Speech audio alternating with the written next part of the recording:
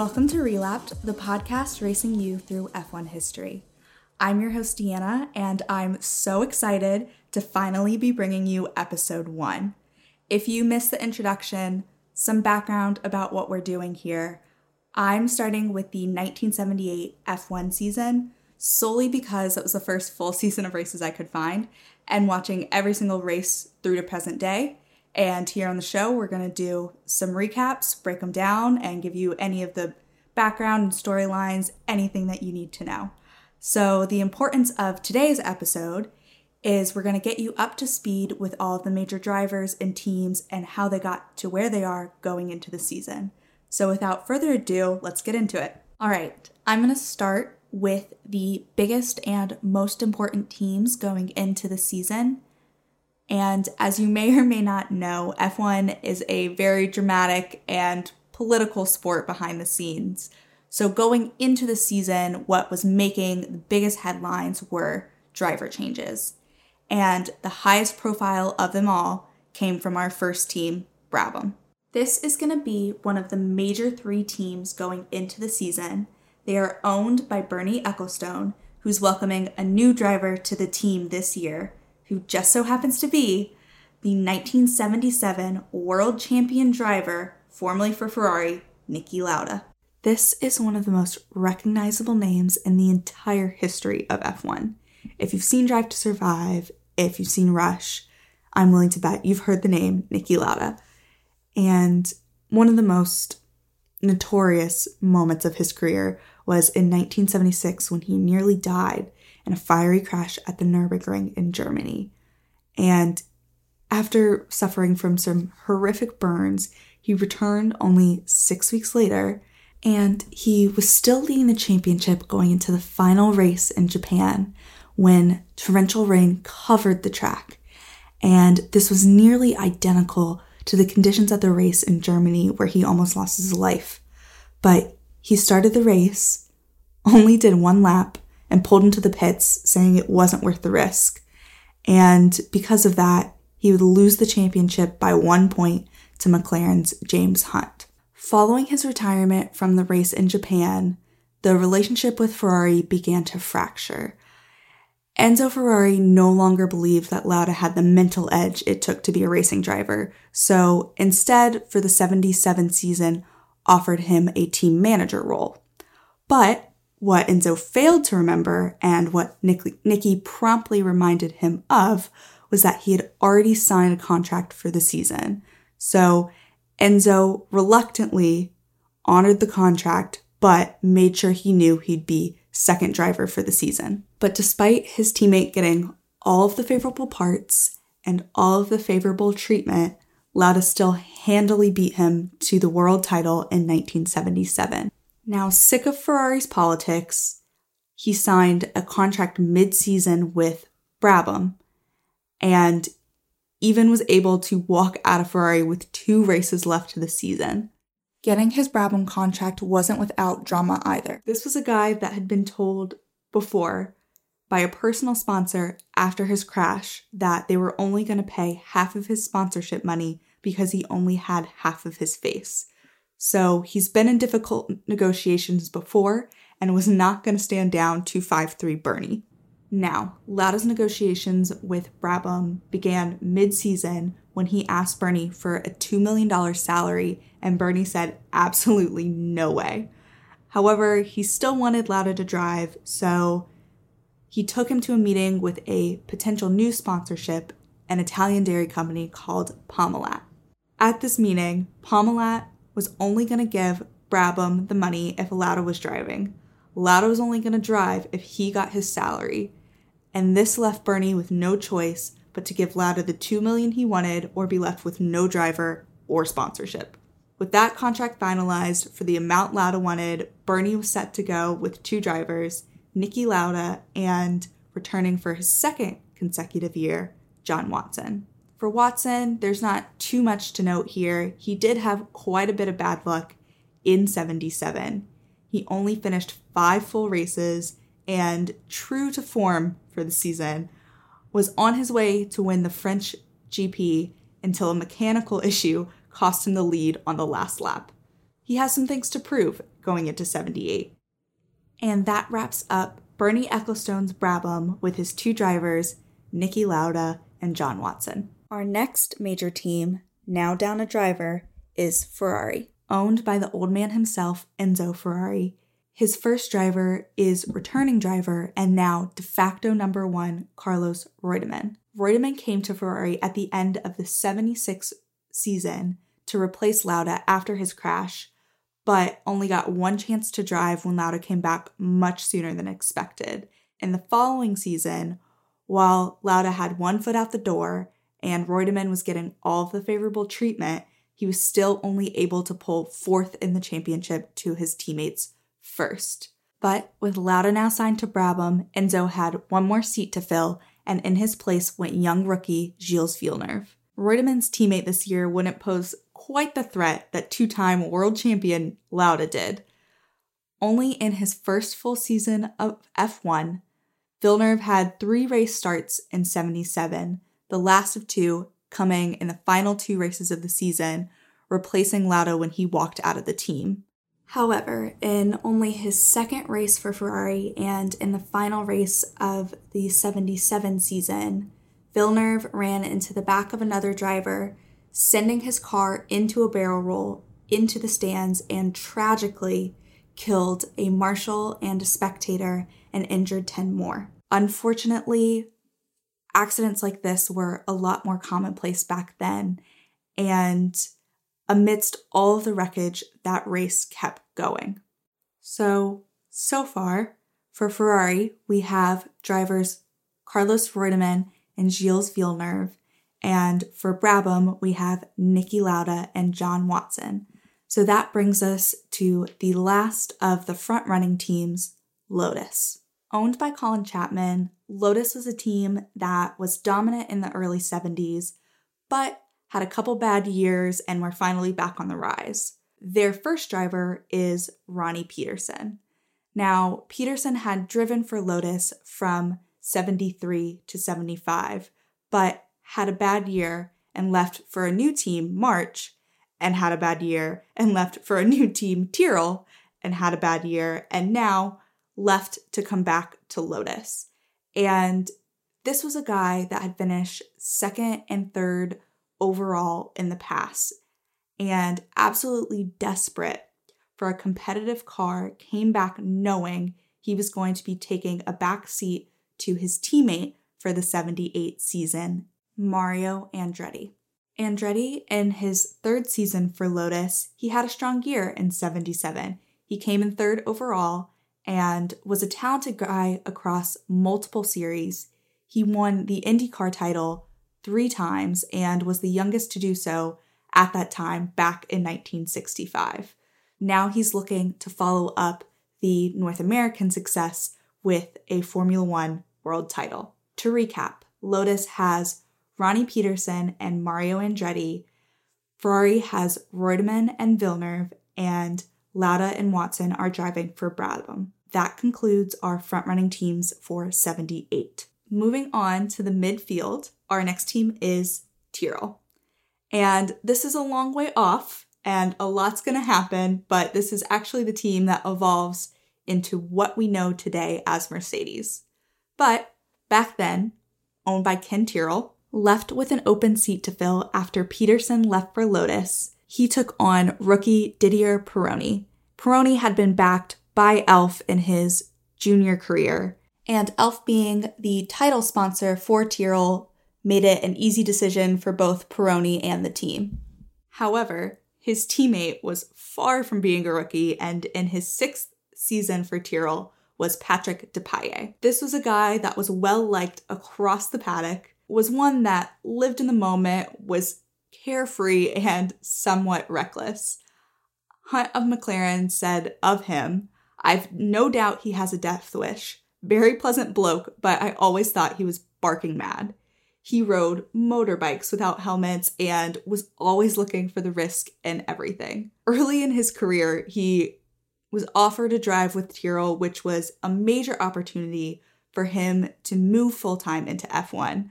But only 10 days before that race, he broke his leg falling off a motorbike. When Ken Tyrrell finally signed him full time, he had it written into his contract that he had to stay away from quote-unquote dangerous toys. And if he manages to stay out of danger, the Tyrrell team for 78 will be Didier Pironi and Patrick Depailler. Moving on to our next midfield team, McLaren. The team run by Teddy Mayer, and I know I've talked about Lauda being champion in 77, but McLaren's first driver is the 76 champion, James Hunt. Hunt was the bad boy of F1. He was good looking, he was a womanizer, and Mario Andretti once said, "He's world champion, right? The problem is he thinks he's the king of the goddamn world as well."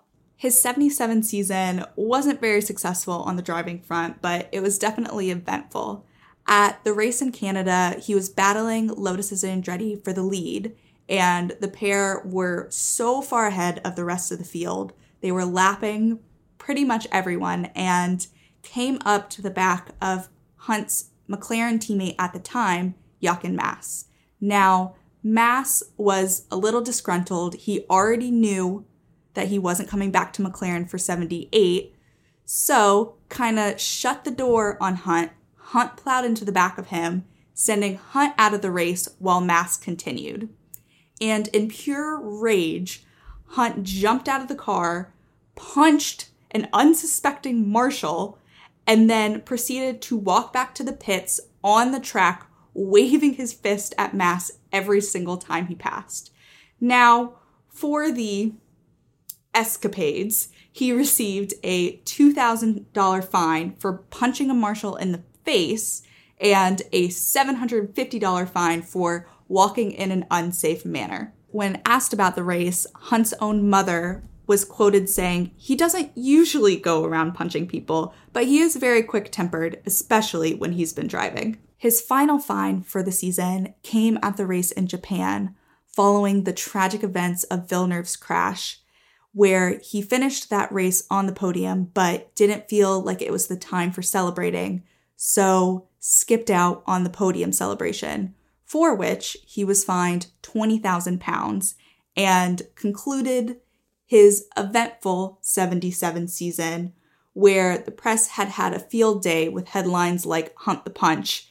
And now going into 78, he's looking to shut them up, get his second title, and alongside him will be his new teammate, Patrick Tambay. Going into his first full season of F1, actually had a contract for Ferrari and would have been the replacement for Lauda had it not been for a last-minute meeting with McLaren team boss Teddy Mayer, who offered him a contract and he took it on the spot. Following that meeting, Tambay went down to meet with the old man himself, Enzo Ferrari, and apologize for not consulting them before taking the other offer. Enzo's response was telling him what a stupid decision he's made.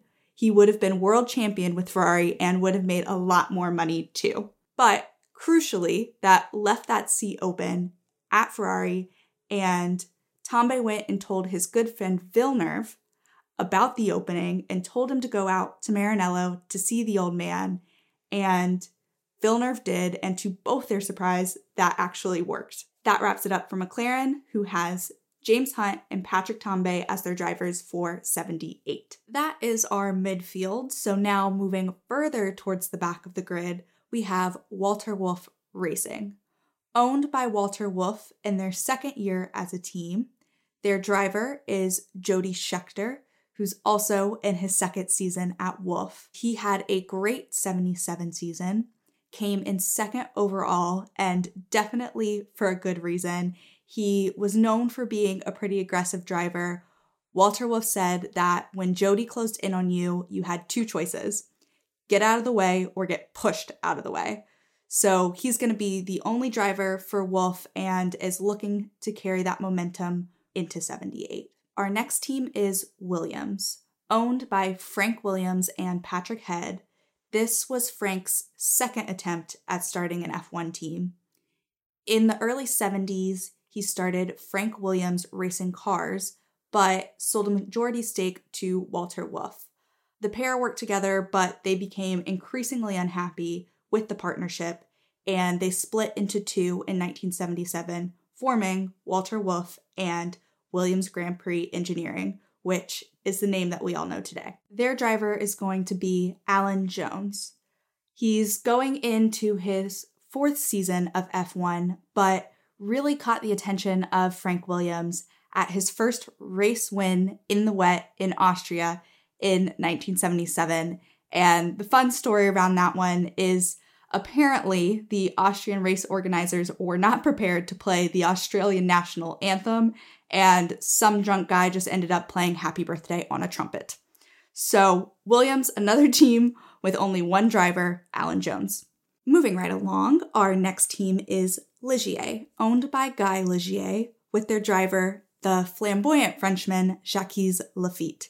He's going into his 3rd year with the team, and he once had to withdraw from a Grand Prix because he mistook cleaning solution for eye drops and temporarily blinded himself. But in a little bit of redemption, later on in his career, he is credited with the first all-French win in F1 for a French driver, manufacturer, and engine. Now, from an all-French team of Ligier and Laffite to the all-Brazilian team, Fittipaldi. Sometimes known by the name of their main sponsor, Copersucar, the team is owned by brothers Wilson and Emerson Fittipaldi, with Emerson, a 2-time world champion, pulling double duty for the team and driving as well.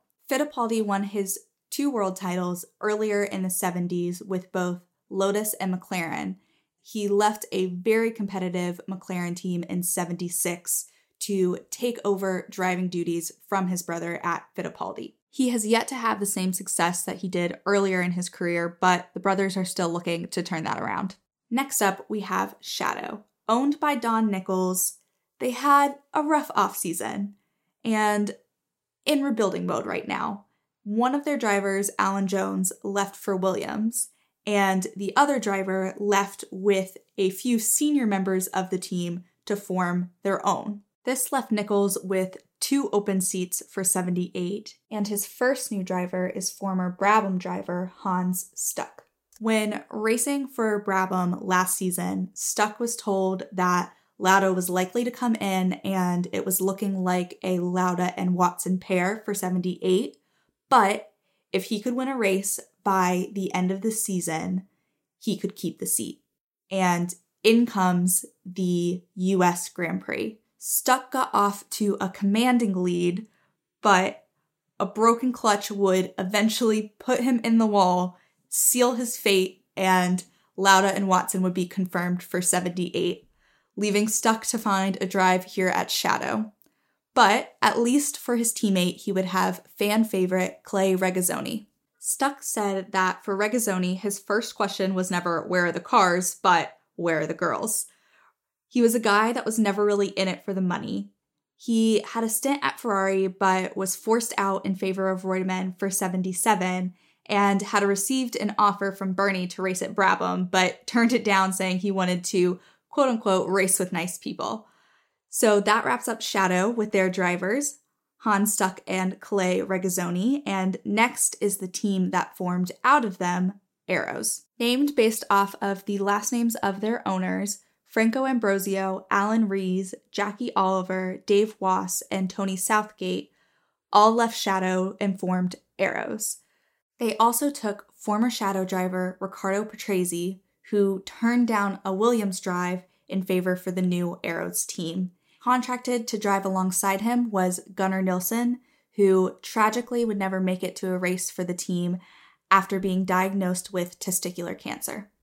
And that brings us to the final team we're going to talk about, which is Renault. Now, the thing to note about Renault is they are the first team to introduce turbochargers into F1 during the 77 season, but they had a penchant for blowing up and became the laughingstock of the paddock during the season. And Ken Tyrrell famously dubbed it the yellow teapot when the bright yellow car drove past him pouring out steam.